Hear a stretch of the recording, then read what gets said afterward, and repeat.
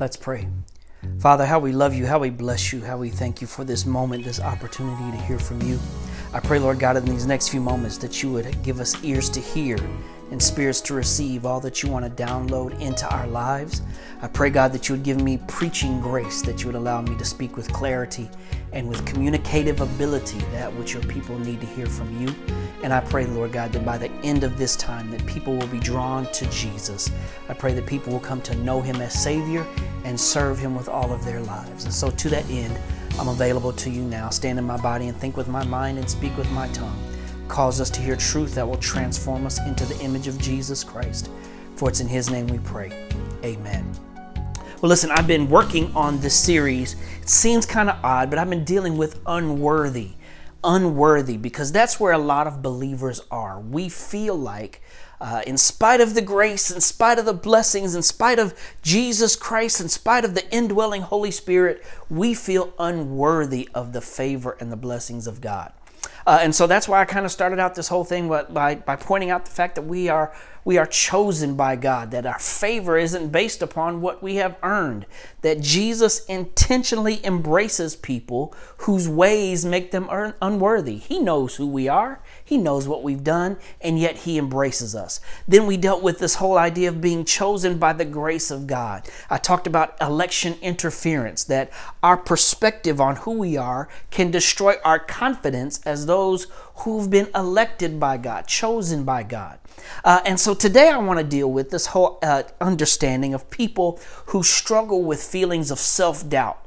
People who struggle with this false sense of being personally incompetent in spite of their education, in spite of their experience, their accomplishments. When they think of themselves as less than, because when they look at where they are does not fit where they think they would be if they did better, if they were more successful, if they were worthy, if they were valuable, if God really had his favor on my life. Why am I, you fill in the blank? And many of us who struggle with that, we're working harder and we're holding ourselves to these ever higher standards, trying to compensate because we think that where we are is proof that we're unworthy of God's blessings on our lives.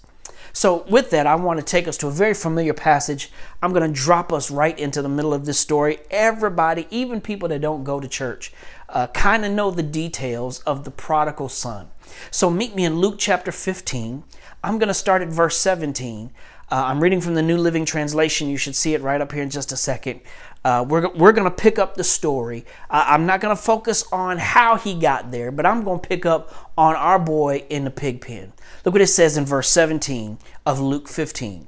When he finally came to his senses, he said to himself, "At home, even the hired servants have enough food to spare, and here I am dying of hunger. I'm going to go home to my father and say, 'Father, I have sinned against both heaven and you, and I am no longer worthy of being called your son. Please take me on as a hired servant.'" Verse 20. So he returned home to his father. Can you imagine the decisions? Can you imagine the emotions of having to get up and go back to your dad? And while he was still a long way off, he hadn't even made it up to the house, his father saw him coming. Filled with love and compassion, he ran to his son, embraced him, and kissed him. His son said to him, "Father, I have sinned against both heaven and you, and I'm no longer worthy of being called your son." I want to talk about we are worth more than where we are. We're worth more than where we are. Listen, our value as people, as humans, our worth as human beings in the sight of God is intrinsic, not extrinsic. I know those were two SAT words. It simply means our value is based upon who we are, not what we do. Because listen, when we measure our worth by externals, such as success or bank account or circumstances or things or where we live or our address, we turn to a flawed logic and we reach incorrect conclusions. Listen, evaluating our worth by circumstances always leads to wrong conclusions. Always. If you're evaluating your worth as a person based upon your circumstances and your surroundings, you'll always come to a wrong conclusion. It's the psychological pattern that develops in us where we negate our skills or our talents or our accomplishments or our education or our experiences, and we're afraid that people will see us as frauds, that they'll see the pig pen us instead of the real us. Now go back to the text. Go back to Luke 15 and let me show it to you. Look what the Bible says. The Bible says that homeboy comes to his senses in the pig pen. Now, we don't have time to go through all the stuff that got him in the pig pen and all the money that he wasted, all the partying that he did. We ain't got time for all of that. I just want you to notice that he comes to himself. He comes to his senses, the Bible says, in the pig pen, and he says, this is crazy. I can't believe I'm living like this. The dudes that work for Pops back home got it better than this. I got to do something. He says, I'm no longer worthy to be called your son. He says it twice. He says it in verse 19. He says it again in verse 21. Watch this. In the prodigal's mind, he had once considered himself worthy in the past. But because of what he did, because of the decisions that he made, because of the actions that he took that led him to find himself in a pig pen, in those circumstances, he judged himself to no longer be worthy.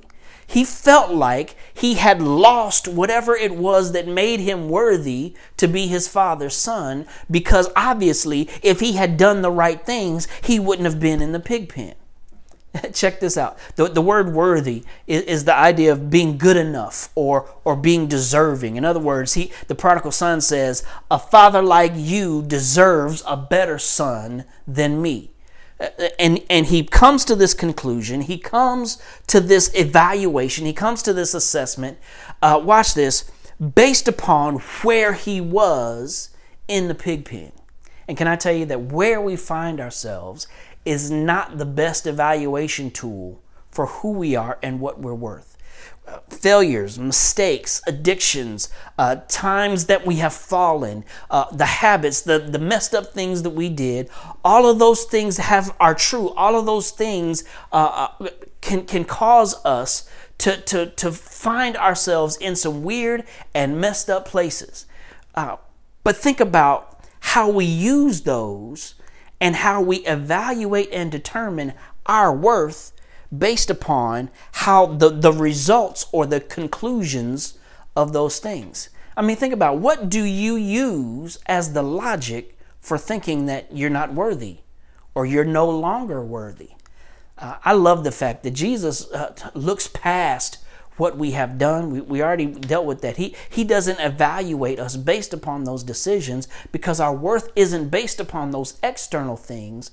Our worth is who we are, made in his image and adopted into his family through the sacrifice and the blood of Jesus Christ. I love what Paul says in 1 Corinthians 6, verse 9 through 11. You got to read this in your own time. He goes through this whole list of people that aren't going to make it, that by their lifestyle, they've jacked themselves up. He says adulterers aren't going to make it. Thieves aren't going to make it. Drunkards aren't going to make it. Extortioners aren't going to make it. But he said, such, I love it. In verse 11, he says, and such were some of you, but you were washed. You were sanctified. You were justified in the name of the Lord Jesus and by the Spirit of our God. Listen, we may have done what they say we did, but because of Jesus, we are not who they say we are. Somebody needs to give Jesus praise right off down through there. You may have made those decisions, and those actions may have led you to the hog pen and the pig pen where you find yourself, but you are washed by Jesus. Who he is in you is where the value and the worth comes from.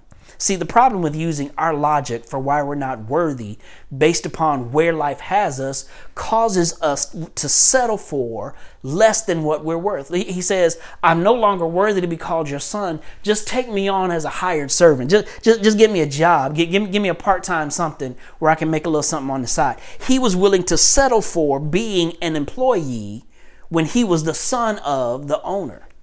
I don't know who I'm talking to, but somebody, you have settled for some things based upon flawed logic. You've looked at where you are, and based upon where you are, you have determined that you're not worthy of being anything else than where you are. And God says that's a lie. Jesus is the master at finding and bringing back things that are lost. He even says it in Luke 19:10 that he came to seek and to save stuff that gets lost. But I also want you to notice this. Notice that the prodigal convinces himself that he wasn't worthy based upon his context, but that context was outside of a community kind of aspect and relationship. He said to himself, he was talking to himself in the pig pen. Think about what kind of depression, what kind of mental health crises, what kind of bad theology do we talk ourselves into when we're all by ourselves? Listen, we have been put into communities and in families and in churches and surrounded by other people and believers for a reason. Quit talking yourself into a bad assessment of yourself. Get some people who love you around you to help you make a better assessment. That's why he puts us in community. That's why he puts others around us who can see us better than we can see ourselves. Because when we get in a community, when we get around people that love us, what we see is completely different. Matter of fact, I'm going to show it to you. Look at the father's response in verses 20 through 24. So the homeboy returns home. And while he was still walking up to the house, his daddy saw him coming, which means daddy was already looking for him.